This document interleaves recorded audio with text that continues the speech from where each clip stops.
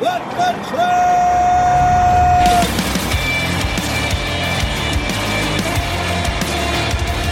You are listening to What the Truck. Are you ready to truck it? I'm Dooner here with the dude, Michael Vincent, and another guest co-host. Introduce yourself, young man. Hey everybody, I'm Curtis Garrett, and I've been hanging out in the back alleys of LTL for 15 years. So Right. Awesome. Former truck driver, too. that's right. Brings a little credibility to the discussion. Well, we're going to get into awesome stuff today. We're talking about two awesome East Coast sports, have invested a lot of money. They're starting to see dividends in the expansion they've been doing over in the Port of Boston and in the Port of Baltimore. Awesome guest from there. Rooster Super Trucker will get us up to date on what's going on with AB5 over in Oakland. And they're going to break down that simulator. Vincent, remember we showed that simulator the other day? Yeah. We were completely unqualified. Is this the same one we're going to do? Yeah, we were completely unqualified to break it down. So we're going to have them break it No. down, and you probably can help us too, Curtis, with your experience in the cab. I hope. Yeah. Cool. And we're going to get to Curtis, and we'll get to all sorts of stuff. Rachel Premack's sitting there in the bullpen, and she's not even hiding behind an image this time. So let's tip the band, and we'll bring her up. Did you know that AIT Worldwide Logistics is one of the fastest growing forwarders out there? They grew by 400% over the past 5 years, earning a spot on Crane's Chicago Business 50 list. How do they do it? By earning their customers' trust with cost-effective, customized global supply chain solutions. Find out how your business can benefit when you visit. Tell them, dude. Hey, go to AITworldwide.com. All right, it's Rachel Premack, editorial director at FreightWaves. Happy birthday, Rachel Premack. Birthday. Hey guys! Oh my gosh, what is this?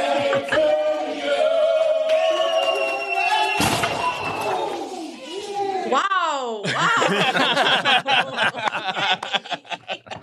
There you go. Now I know how you really feel. That Other than escalated sitting in an quickly. orange room, how are you celebrating? Well, I talked to a bunch of truck drivers yesterday, and then I went to a play. It was actually my first time ever going to a play in New York, which is a little embarrassing because I've lived here for like 5 years, or 4 years, depending on, How you taking count? out COVID, I guess. Yeah, I'm taking out COVID. What play was it? What did you see? Was it Wicked? It was. My friend got tickets to this Greek tragedy. It was 4 hours long. Oof. Boom. It was interesting. It was a good play. I was a little glad that it was free because it was 4 hours long. Wow. But yeah, it was interesting. It was I felt it was definitely a more elevated night of culture than Yeah, but my how many? usual Tuesday night. Like elevated horror, like an A20. Yeah, how many times did you check your social media during that 4 hour play? Well, there were intermissions. Oh, Unfortunately, I did check LinkedIn during one of the intermissions, which was Okay. kind of embarrassing. All right. Man, But 4 hours. Well, you share a birthday with Queen lead guitarist Brian May, axe murderer Lizzie Borden, and actors Topher Grace and Benedict Cumberbatch. Of those four, who are you most like? Topher Grace. I haven't thought about Topher Grace in a while. I used to really like that 70s show. I don't know any of them personally, so I can't say. Maybe the axe murderer. Yeah, I would think Lizzie so. Borden. Okay. Yeah, she took an axe and gave her mother 40 whacks. When she saw what she had done, she gave her father 41. Yeah. She was a masshole, too, Fall River. Yeah.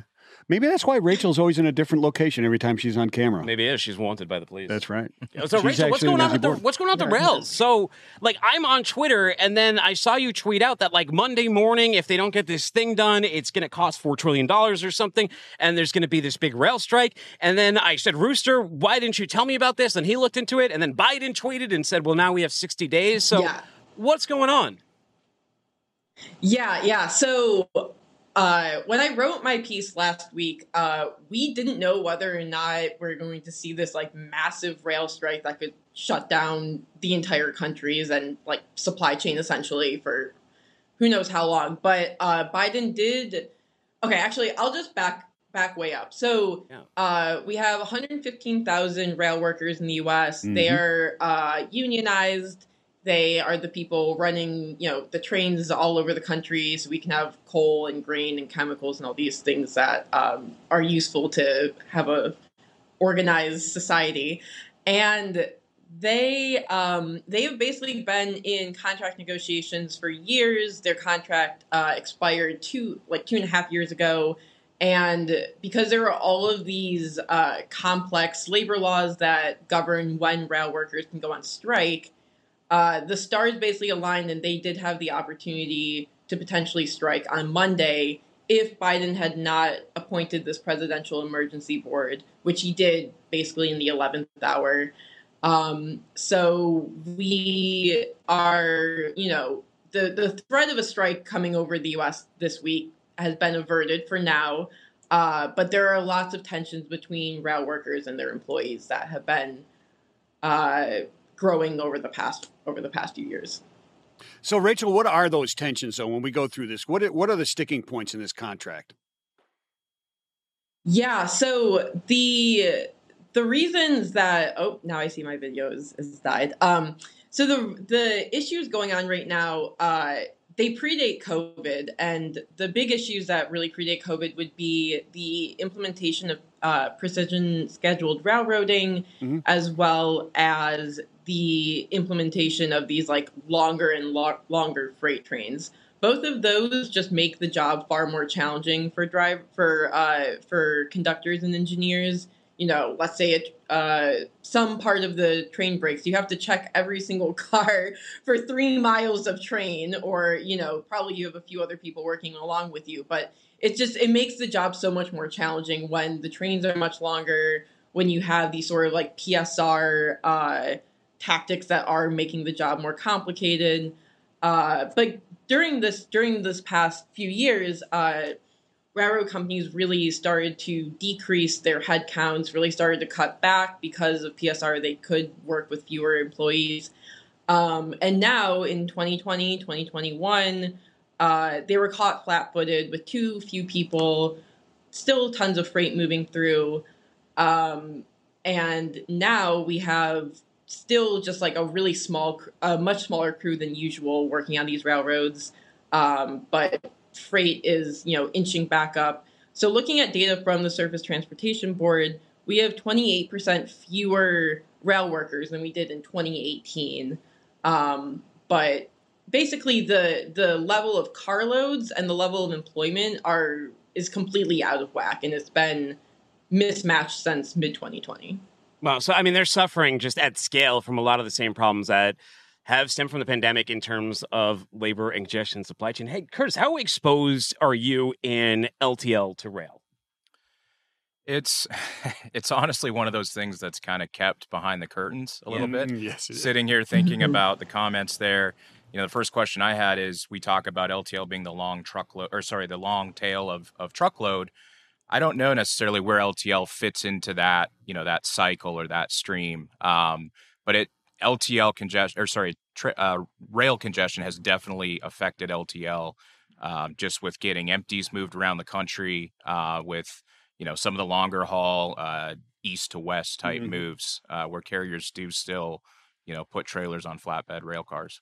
Yeah, it's difficult. I mean, it's difficult to see one system broken and not expect much out of it. Well, Rachel, fortunately, crisis averted there, at least for now. We have, 50 some odd days now for them to all figure this out. Before we let you go, is there going to be a resolution? Will they have to extend this again? What are you hearing, at least at this point? Yeah, it looks like, the rail workers who I've spoken to basically have said things have been so bad for so long that they don't even know if a good contract could really fix all these tensions.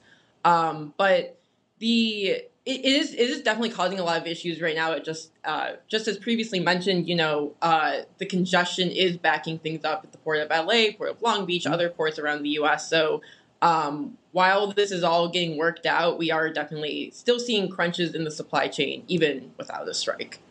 All right, Rachel, send her to the Wheel of Stupid Questions. Oh, let's do it's that. Her birthday. We can't all not right. do that. Well, it was her birthday. There it is. Are you now, ready? technically, her birthday is the furthest away because it was yesterday, so now she's got to wait 364 days. Yeah, it is. But it's her unbirthday today, which is cool. So, but hey, are you ready? Here it is. Why hasn't anyone adapted the chain wallet to be a cell phone wallet?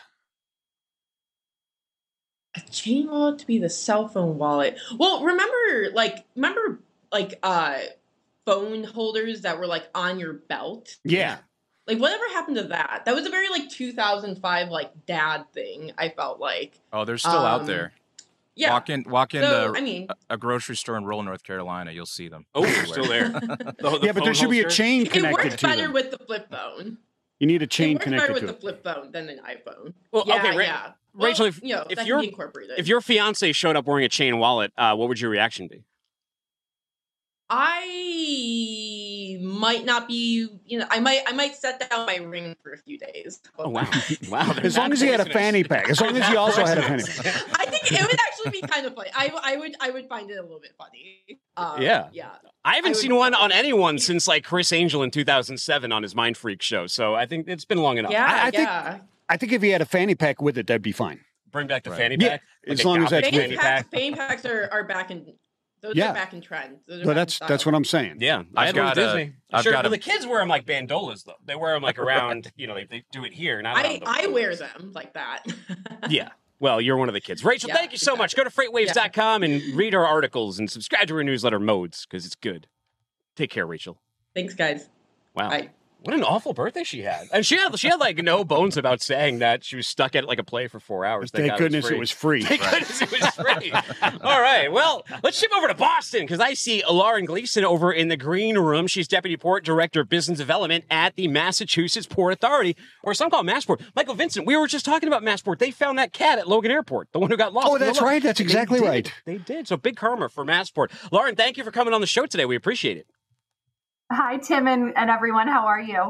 Yeah, we have a special guest co-host with us today. It's Curtis Garrett. He was in the area. He's an LTL specialist, and he'll be working very soon with Boston-based company Freight Plus. So he just joined over with them. So he'll be operating out of your territory. You just stole my thunder. I just stole your... Oh, I did! Oh, my gosh! He's telling us at the end of the show. Well, I told everyone that now. It's all right. I'm sorry. I was just trying to be... Thunder has been eliminated. I didn't mean to steal your thunder. I was going to say I had blockchain on my crypto wallet. Yeah, blockchain. Yeah. Yes. Well, you're full of jokes. Yes. Hey, Lauren, tell us a little bit about it. Set the table. What's been going on at Conley? I know you had that massive dredging project. Last time we talked to you, you were talking about bringing in new calls, and I saw a rumor that there was almost 4 new calls being put in there, maybe more. I'm not sure. Tell us what's up.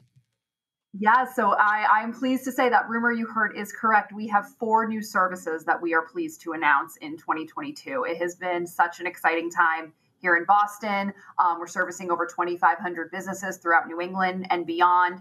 And yes, the $850 million in infrastructure investments are definitely paying off. We have the brand new Berth 10. We have 3 new ship-to-shore cranes that can service the 14,000 TEU vessels. And we have completed the Boston Harbor dredging project, which has been a fantastic project to dredge the harbor down to 47 feet, the berths down to 50 feet, and expand the turning basin to 1,725 feet.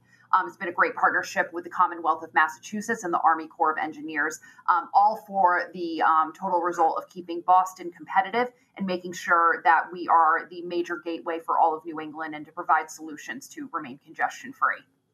It's excellent stuff. So I see one of them is Costco coming in September, their new service that's coming in. Talk about that one. What's going on there? Yeah, so it's really exciting. So Costco Shipping has continued to make the commitment. They've been calling here since 2002. So Costco Shipping will start to bring the service. It's called the AWE6, and that will help us connect to new ports like Lian Abu Dhabi, Jeddah. We'll have another call out of Kai Mep, Vietnam, and Singapore.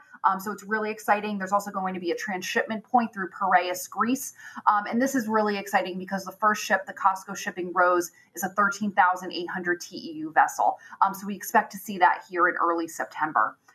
So we're really excited for Costco Shipping. And they'll be operated by Costco and OOCL. So we have that service. We also are really pleased that Mediterranean Shipping Company now has 3 weekly services through the Port of Boston. We have the Santana service, which they announced. That left Haiphong, Vietnam in mid-July. That will arrive to Conley Terminal in late August. And that helps connect New England to places like Haiphong, Vietnam, Dachan Bay in China, and also various other locations throughout Asia, directly connecting through Boston. And then besides the Santana service, we have the Indus 2 service, providing direct connectivity from India and the Mediterranean. And then also the Boston Express, which we're so happy we have a service named after us. But the Boston Express is service from Antwerp and Le Havre to Boston, as well as the Port of Montreal. Yeah. And then, of course, we can't forget about our newest customer to the port, Zim.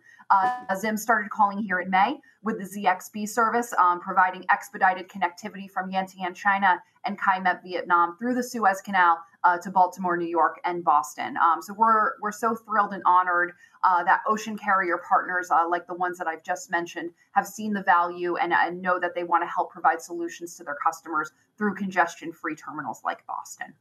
Oh, you gotta love to see the growth, right, Curtis? That's awesome. Yeah, that was a laundry list of new services and companies in there. That's great. What's interesting about Port of Boston, for those of you who may not be familiar, is they only had a couple calls there up until recently. This expansion, this dredging project that they have been working on, this is massive, right, for the port, Lauren. How has this changed things over there for you? Or are you seeing more shippers come in? You seeing the New England area becoming energized as this outlet, especially as we were just talking recently about all the shippers who are nervous about the ILWU strike over on the West Coast and all the freight that's being diverted to the East Coast. It's got to be great to have more options to offer those shippers. And that's always been the role and responsibility of my team and I here at Massport. We feel that we're the heartbeat of the port ecosystem and the cargo community here in New England. And it's so important for us to provide options and reliability and as much direct connectivity as possible to connect globally. The supply chain, as you know, has seen peaks and valleys over the last 2 years, and it's our responsibility to make sure that we can provide reliability, efficiency, and stability to over 2,500 businesses that have seen a lot of uncertainty in their supply chain. So they know that when they're partnering with the Port of Boston, they can sigh and they can take that sigh of relief because they know that they're going to have stability when working through our port. Well, Lauren, I used to work inches from where you are now over at 9 Dry Dock. And when I was doing that, I cleared fish big through Boston. Has this expansion, though, changed any of the commodities that are coming through the port and opened up those doors at all? Absolutely, especially with the new connectivity. Now that we have 3 services connecting down to Southeast Asia, we have seen so much of a shift of sourcing and manufacturing, especially in 2018 and beyond when there was some tariff discussions between the U.S. and China. We saw a lot of our importers and exporters move to places like Vietnam and Thailand and India and elsewhere in Southeast Asia. And that has been huge to capture those markets, specifically in the industries of furniture, apparel, footwear, exercise equipment, and then also our recycled fibers and paper and pulp exporters who are looking and sourcing for new markets all the time in that region as well. So it's been huge to be able to offer that connectivity. And then same thing goes for the Mediterranean. Now that we have connectivity throughout Spain, Portugal, and Greece, that immensely helps our wine and spirits importers and also the perishable food importers that are bringing in specialty foods from that part of the world.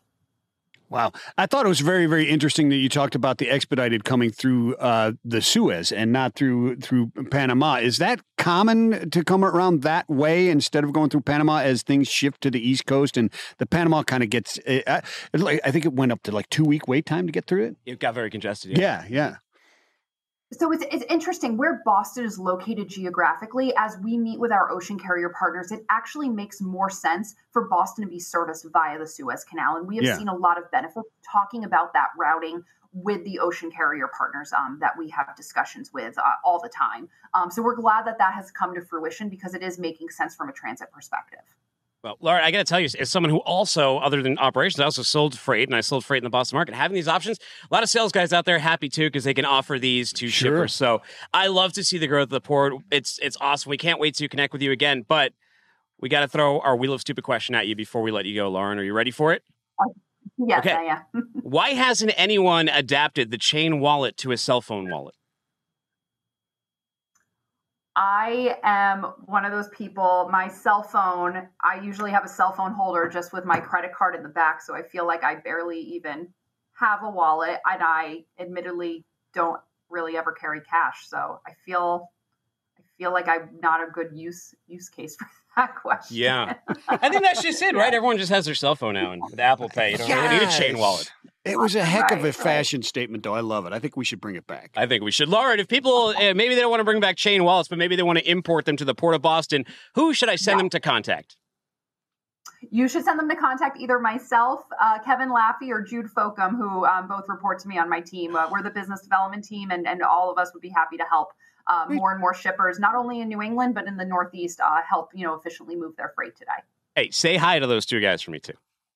I will, absolutely. Take it easy. Excellent Appreciate stuff. it. Thank you. Bye.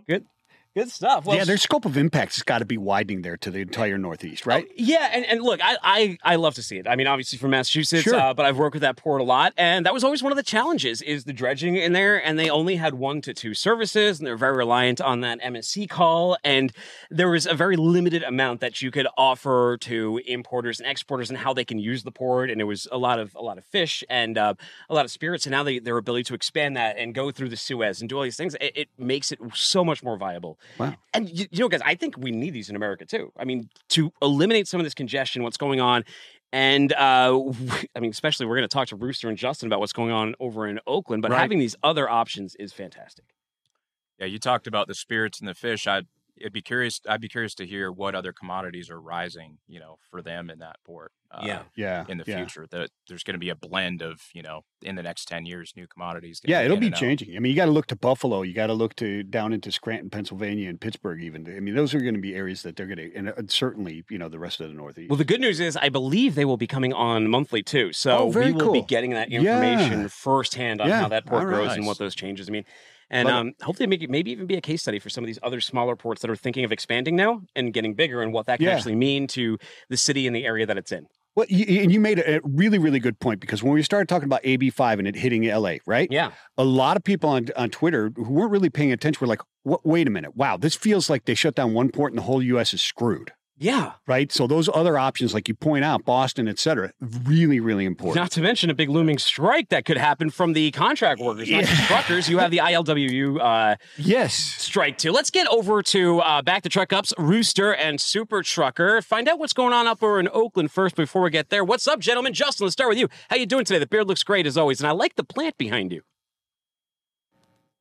Purple passion plant and my money plant. Oh, your money plant. Smart move. You have carnivorous plants too, don't you? Yeah, he's got his Venus flytrap. Oh, yeah. I got some Venus flytraps, some sundews. They're a lot of fun. What is for other prospective Venus flytrap owners? I have young boys. They would think one of those is pretty badass. What kind of tips do you have for caring for a Venus flytrap? No tap water. Give it direct sunlight on a windowsill. And that's it. What's the coolest thing you ever fed it? Well, like a mouse. Up in the Northeast, we have those spotted lanternflies. They're like a menace up here. Anytime I catch one in the yard, I just right in the plant. That's it, man. Seymour. What's up with you, Mr. Rooster? Is that plane still flying over your house? He flew over this morning. The local crop duster's been harassing the family. He's a friend of ours, and anytime he comes in the neighborhood, he just has to make us turn around right over the house. You got a guy that walks by and farts on your property? Not yet. Crop duster. It's a local crop. I'm just kidding with you, Rooster. By the way, meet our friend Curtis Garrett if you haven't yet. He's an LTL specialist, former truck driver himself too, so he's one of us boys. Hey guys. Hey, how's it going? Good. So we got some footage here. Let's take a look at some footage in Oakland, and then we'll talk about what the hell's going on up there. Guys, roll the tape. Wow. What are we looking at here, Rooster? What was happening out here? Was this yesterday or 2 days ago or today? I want to say yesterday. This is the line headed into the port of Oakland. Should be making a turn here. You should see the protest here pretty shortly. But yeah, it kind of got a little bit heated yesterday. Had a couple of guys try to jump the line, and that didn't work out too well. The port police had to get on the guy's truck and kind of straighten him out.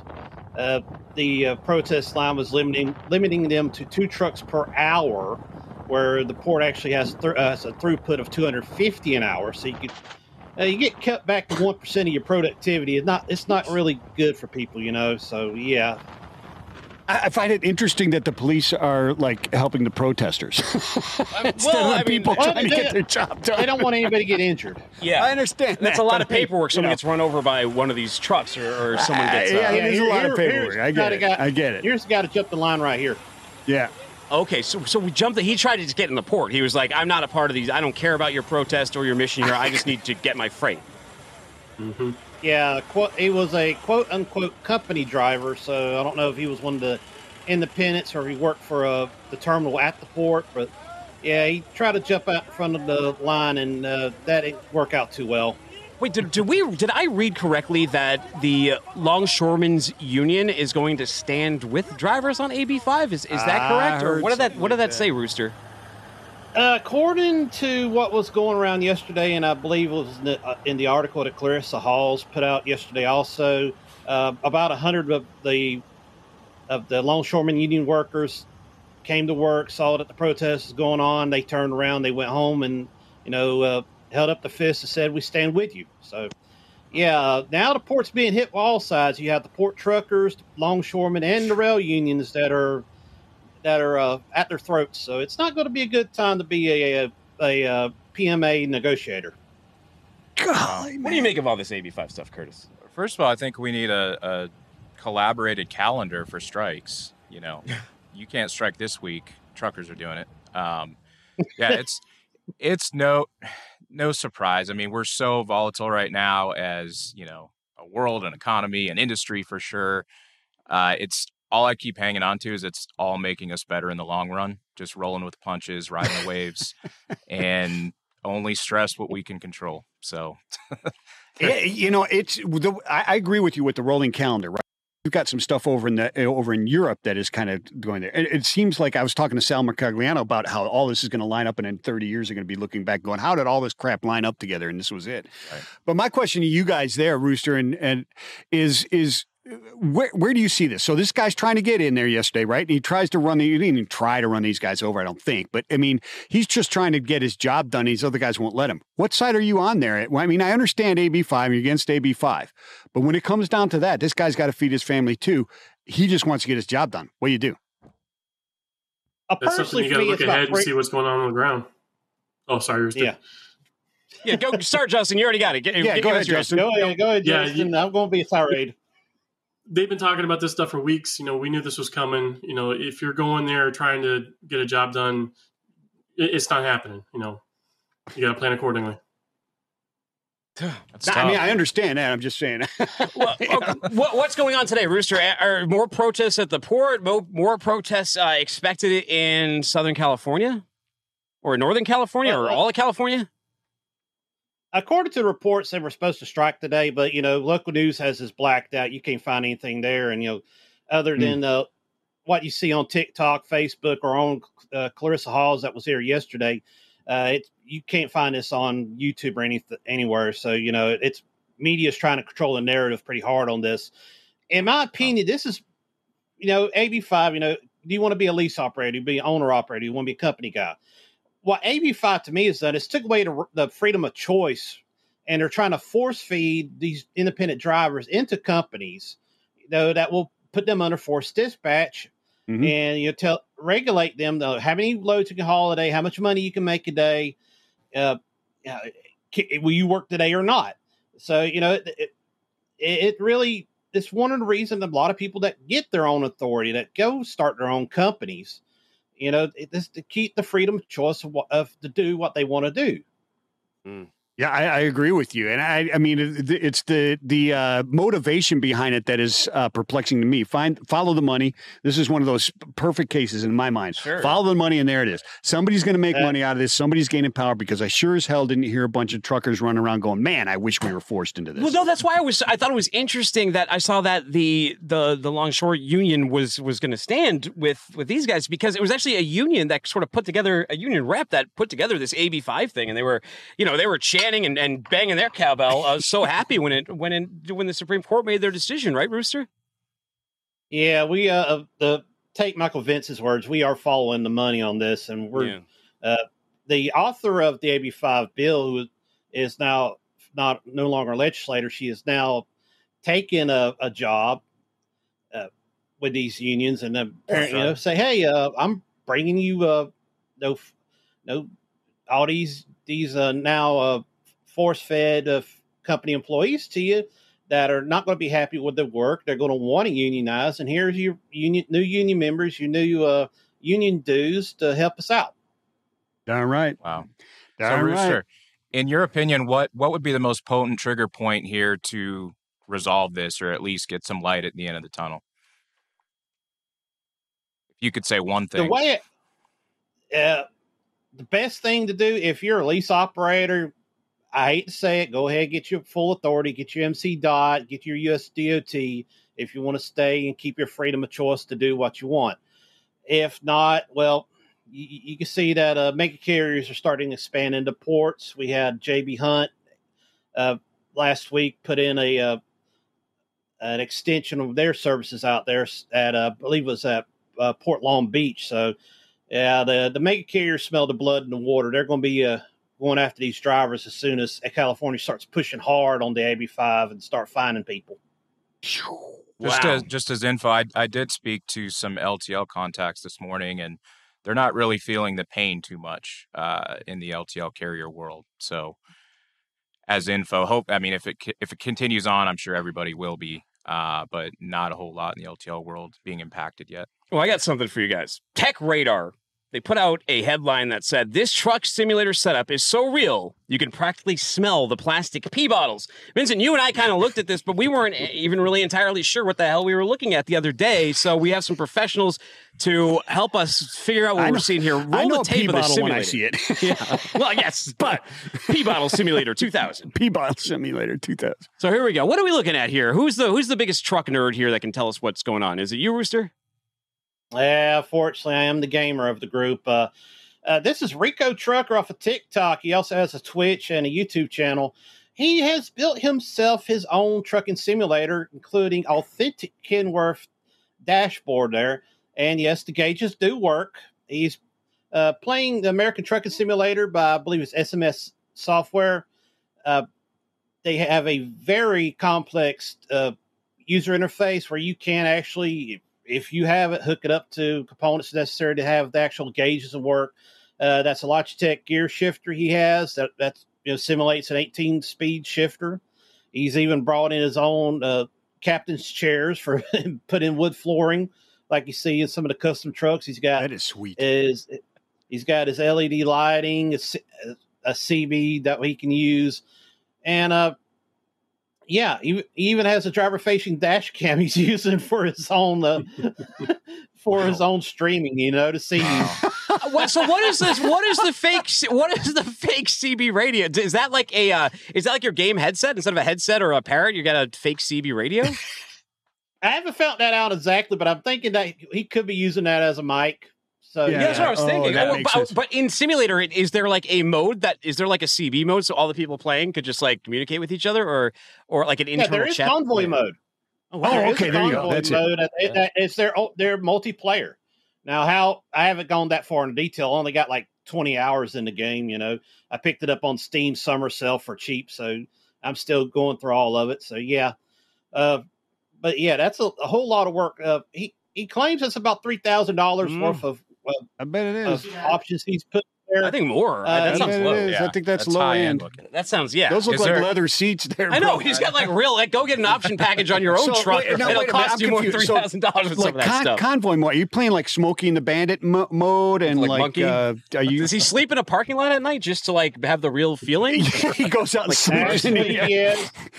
Actually, there is a sleeper in the game. There's a sleeper on my controller in his room. Wow. Is there an Ice Road Trucker mode? What? Ice Road Trucking? That's a whole different game that's coming out. Alaska Trucking Simulator. Okay. Dooner.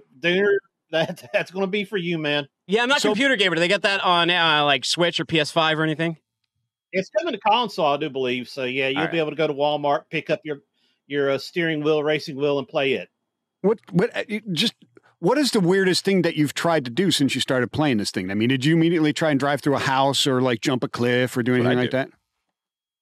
I think I got a screenshot hiding somewhere, but I got my first ticket inside 20 minutes.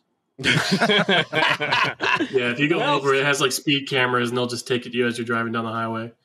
Well, guys, we have to jump over to the port of Baltimore in a minute here. I know you have a new podcast coming out tomorrow with the California Trucking Association. Look up Back the Truck Up wherever you get podcasts. You can subscribe to it. It's audio only. There's no video on that one. Go to backthetruckup.com to read the latest stories from them and see some great TikToks at Back the Truck Up's TikTok, where Justin's lighting things on fire over there. Guys, have a great time. Thanks for joining us today. Thanks for having us. Good to see you, gentlemen. Take it easy. Meanwhile, take a look at this guy. So the horse right here, this is in New York. That was Rachel Premack's on the horse. And that's Rachel Premack. Is that he Rachel walks up on to the Rachel horse? Premack on her birthday. She may have taken something. And this horse is making chase. Now, I had a couple thoughts about this. One is there's no audio on this, but do they have sirens on the horse? Does the guy have like a hat on? If not, they should. If not, they should. I'm wondering, why does this cop not have a lasso? That ends within the first 3 seconds if he's got a lasso. This is New York, not Texas. That's true. I don't know anything about lassos up in the Northeast. Yeah. But if this guy knew any parkour whatsoever, he would have been he would have been out of there, right? He's running in his dad's shoes. The shoes He is running in 3 sizes. Yeah, too he's big. got like squishy shoes going on. I'm thinking I'm outrunning that horse. I don't think he's got the move side to side for me to, through that traffic. All right. Hard left around a car. Don't run from the horses in New York. They got the giddy up. Do you remember what Vaughn Moore from AIT said last time he was on the show? He said bigger isn't better, better is better. Whether it's new offices in India, expanding life science operations in Europe, or acquiring one of the best final mile providers in the U.S., AIT's exponential growth is driven by anticipating and responding to customer needs. Discover how they can help your business gain fast, streamlined access to new markets at, tell them, dude. Hey, go to AITworldwide.com immediately after this show. Good stuff. Hey, it's Bill Doyle. He's the executive director at Maryland Port Administration. And judging by his accent, I think he might be from the neighborhood. And I think he might even be from like the South Shore. You think he's got he's a very Southie? specific dialect. I lived over in Hanover for a while and Weymouth myself. I think I might have identified where Bill might be from. What's happening, Bill? Hey, how you fellas doing? Really, really on the show. I've said this before on social media, but I love the name Dooner and the Dude. I mean, that is really, really cool. But excited to be on the program. And yeah, that is Weymouth. And I think we had a Twitter discussion about Denley Gardens and the best pizza. Yes. Oh. How did you know that? You've already seen my sheet. I was going to ask you here because this can be controversial. Some people got Linwood, some people got Poopsies, some have Alumni, and some have Cape Cod Cafe. Of those 4, what's your pick for best bar pizza?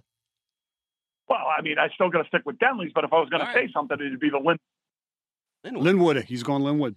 Going Linwood. Smart man. But all right, how about this? Short guy, Mary Lou's or Dunks? Oh, Duncan's. All right.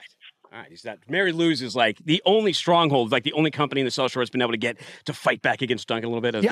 I have a theory on this, a conspiracy theory. You asked me for my conspiracy theory on Monday? Yeah. Here's my conspiracy theory. What is it? Bostonians and Southeast, they like Mary Lou's better. They just say Duncan's to keep us away from it, us non-Bostoners. Okay. All right. Well, there's not very many Mary Lou's in South Boston. But all right. I'll tell you that. Hey, what's going on over, Billy? What's going on over at the port today? I saw like when Nathan Strang was on. It was about 2 months ago. I remember we were talking about shortening the supply chain from Asia going through the port of Baltimore because you added that new Zim service. What's happened since?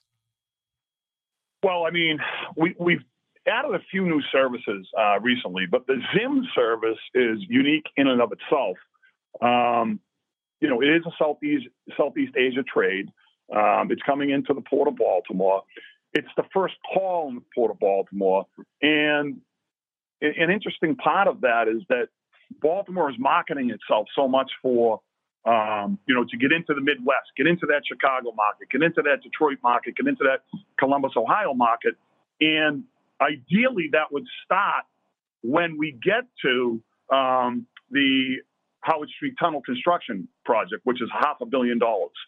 And we have broken ground on that. But Zim has figured it out. So we're getting all kinds of volumes of on rail with single stack into Chicago, somewhere in the range of each ship, 200 to 500 boxes per ship coming in. So the string is working out well in Baltimore. We have 2 markets. We have the local market, the distribution center market in the Port of Baltimore, in and around the Port of Baltimore, has gone through the roof. We have seen more distribution centers, Amazon, Wayfair. We've got Home Depot, Floor & Decor, over at Trade Point Atlantic, which was the old Sparrows Point shipyard. That is a distribution center mecca. So we're seeing the carriers, the ocean carriers and the shippers and BCOs really focus on Baltimore for both that local mid-Atlantic market, but also what will be coming in the future, and they're testing it out now, into that Chicago base. So Bill, the double stack train in that Holland or not Holland Tunnel, but the tunnel there. When is that going to be done? And that only affects the east to west trade, right? You can go north and south double stacked out of there, right? No. So this is the one. This is the key. I mean, that tunnel has been there since 1895 when it was constructed, bedrock. Okay. So here's the beauty of how this is a national strategic infrastructure project is that you can come from New England all the way to Baltimore, double stack. Uh-huh. You can come from Florida all the way to South Baltimore, double stack. But you cannot go through Baltimore double stack. Just like you into Baltimore, drop off your cargo from the ships, and you can only single stack to Chicago. When this project is done, and we're looking at the first quarter of 25, we are looking at double stack up and down the East Coast and into the Ohio Valley. Now, people ask, why does it take so long? All right, we call it the Howard Street Tunnel Project here in Maryland. As a matter of fact, Maryland itself is putting in $202 million, part of an infra DOT grant of $125 million. CSX is kicking in $113 million. And then we've also got the state of Pennsylvania putting in $22.5 million because the Howard Street Tunnel project really encompasses the Howard Street Tunnel in Baltimore and 22 bridges between here and Philadelphia, meaning Baltimore and Philadelphia. So that's what we're looking at. It's the CSX network opens up the entire East Coast and that into the Ohio Valley Midwest. Okay, so what do you want to know about the port, man? I drove through that tunnel single stacked a few weeks ago with family on my way up to Rhode Island. The family was single stacked? Can't attest to that. The vehicle was. No, I was curious, aside from an investment and a capital standpoint, what in your port, is the most antiquated and could be innovated now to really put you guys ahead? What is there one thing you can narrow down that you guys are focusing, data, technology, and innovation around? Yeah, I mean, we've got, Baltimore is just such a unique port. We're not just containers. I mean, if we're looking at the containerization itself, it is the Howard Street Tunnel and our, interconnecting with our intermodal container transfer facility, which is right on dock. Okay, and which we just got another grant from, a CRISI grant from the Federal Railroad Administration, which we're going to connect. All these things are going to be connected together. So that is the number one thing when we look at the container side. But Baltimore is the number one, the largest importer and exporter of automobiles in the United States of America. We're also the largest importer of Ro-Ro. And what's interesting on Ro-Ro is that's your farm machinery, your high and heavy project cargo. We've got Ro-Ros that come in and out of this port, multiple every day. And when we look at that on the automobile side, we're really starting to focus, along with our truckers. Road One, another Massachusetts company, they are in a pilot program right now for electrical vehicles. Okay, so it looks like they're going to purchase an electric vehicle. They came in, they're testing it, right now here in the Port of Baltimore to IKEA. So you've got the IKEA distribution center in Maryland. So we're going back and forth on that, and we're looking at that electrification piece, the technology piece for electrification. Where would the actual charging stations be? How many round trips can you make to these distribution centers to come back? So we're looking at that piece of the whole infrastructure at the Port of Baltimore. It is Bill, speaking of the electric trucks, I wanted to bring that up to you because I saw this video. Roll this tape really quick. This is huge for the Port of Baltimore. That electric truck behind me is one of the first on the East Coast. Definitely the first in the Port of Baltimore. So you got that. You were there with standing in front of a Nikola Tre. Vince and I, Michael Vince and I, the dude and I, we got to ride in one of those over at Covenant about 2 months ago. How is it treating you so far? And in terms of that electrification infrastructure, will the charging be on the ports, or how does that network factor in to bring an electric trucking network to service ports? Well, we would welcome the electrification charging stations, but the way it's set up right now is you would also have it at a distribution center. Okay, so the distribution centers themselves will put charging stations in and around. Once you get to the terms and conditions and how it works on doing that. Right now, like if you were to take that Nikola vehicle, which Road One Intermodal is using the pilot program on, that can do about 2.5 round trips on one charge. Okay.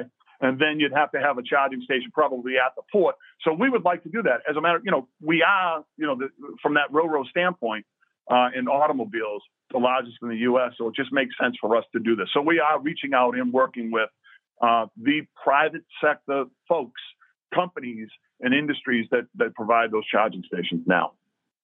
Bill, any labor concerns? I mean, the supply chain has been on fire the past week with AB5 protests, Oakland this week, SoCal last week. You have the rail workers who they have 60 days to get it figured out. You've got in West Coast them working without a contract, the longshoremen workers. Are any concerns about these labor issues bleeding over to Baltimore?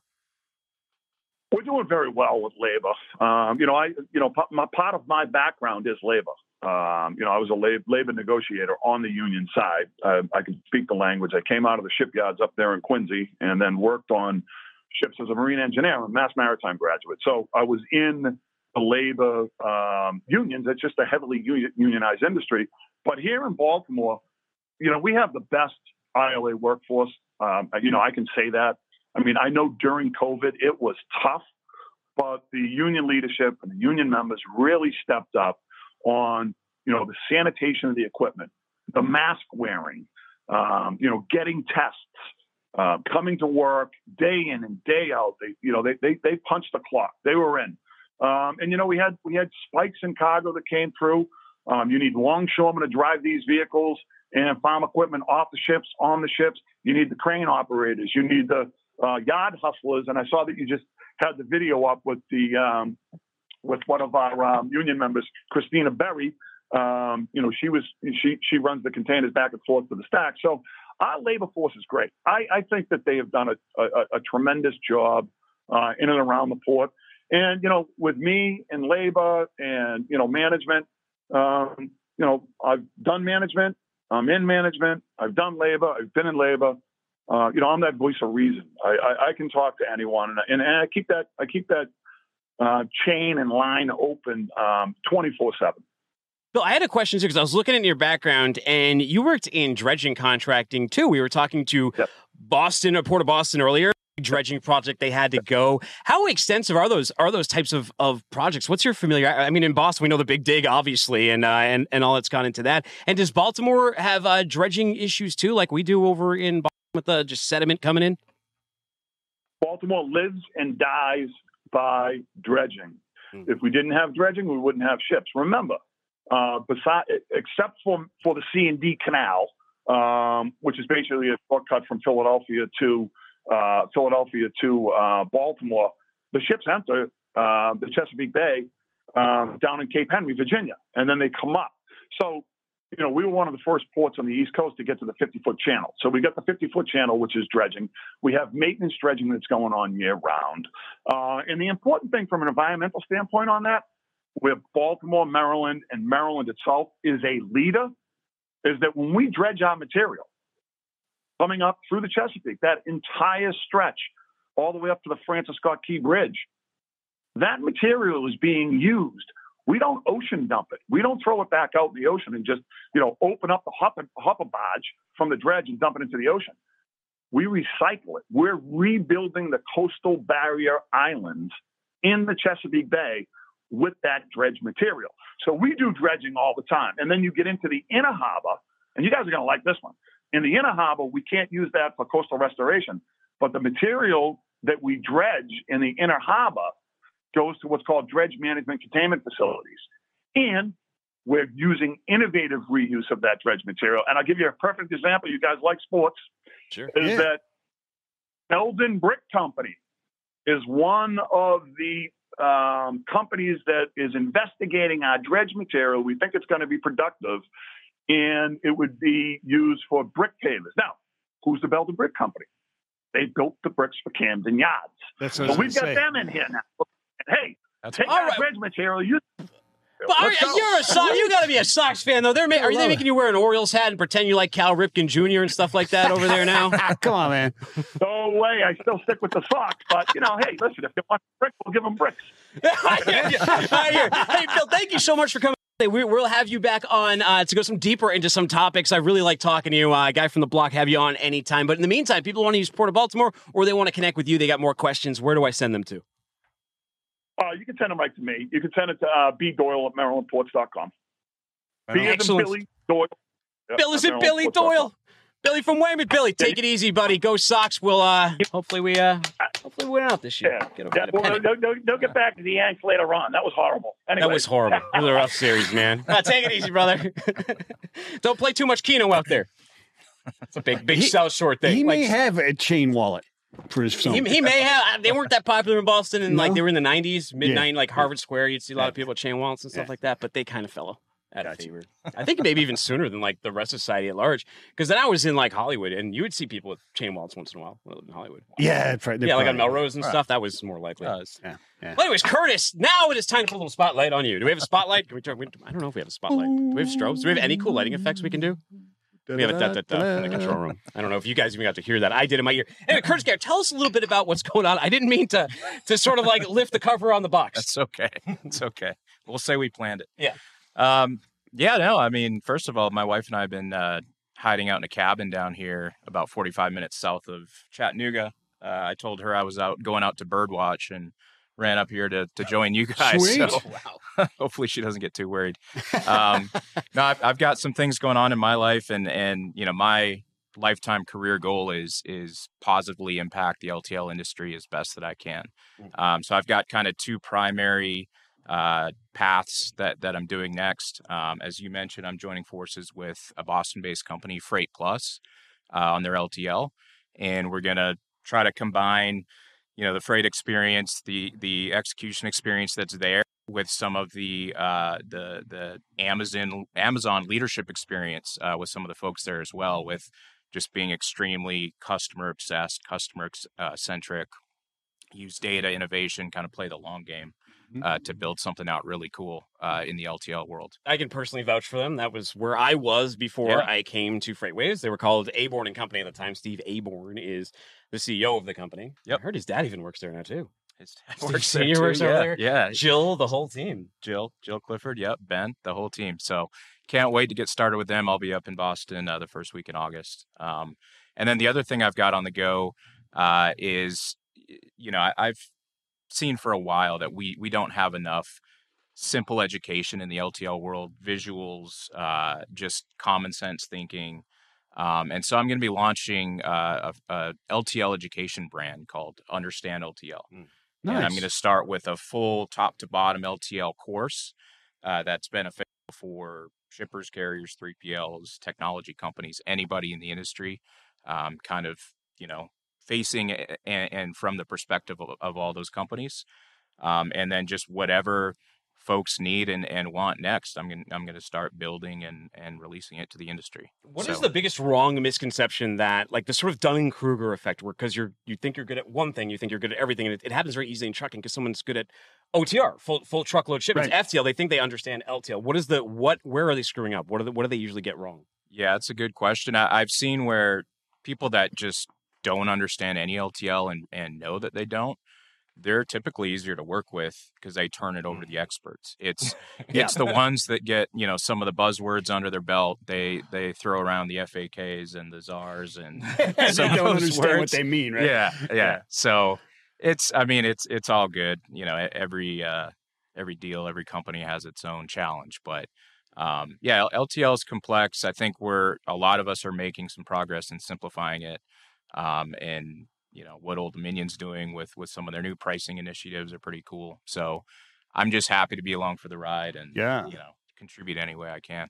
Well, Old Dominion in your background gives you a pretty good pedigree. They're one of those that have kicked ass in LTL for quite a long time. Yeah, I joined them not knowing who they were, how good they were. Yeah. Just kind of fell into the industry in dock operations and drove for them for a little bit. So it's invaluable experience being out there in the field, moving the freight.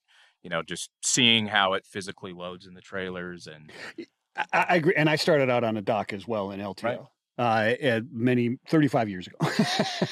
So it's, and getting that I don't know if you can fully understand LTL unless you grow up in that. Right? Oh, yeah. By the way, I really forgot to say, we're almost out of time. I have a shirt for you for guest co-hosting with us, Curtis. Here you go. Take that home with you. You can wear it while you're hiking in the woods and all that stuff. Yes. You're starting over there pretty soon. In the meantime, people who want to connect with you, where do I send them to? Just send them to my LinkedIn. That's where I'm the most active right now. That's where you'll see updates about the course coming up in the next couple weeks. So start there. Sounds good. Thank you, guys. I've been up since 3:30 in the morning. I had to drive the family to the airport, so I'm excited to get home after this. But I want to thank FreightWaves for sending us Rachel Premack, Mr. Curtis Garrison next to us, Port of Boston for sharing that great information. Port of Maryland. Love talking to Billy. We'll have to have him back too. And of course, the backthetruckup.com guys. Go to backthetruckup.com. Go to freightwaves.com. Subscribe to What the Truck wherever you listen to podcasts. Find me at Timothy Dooner. That's DOONER. Find him at Michael Vincent. Tune in every Monday, Wednesday, and Friday. Don't be a stranger. Tell him how to be. Hey, peace and love. Spread it everywhere.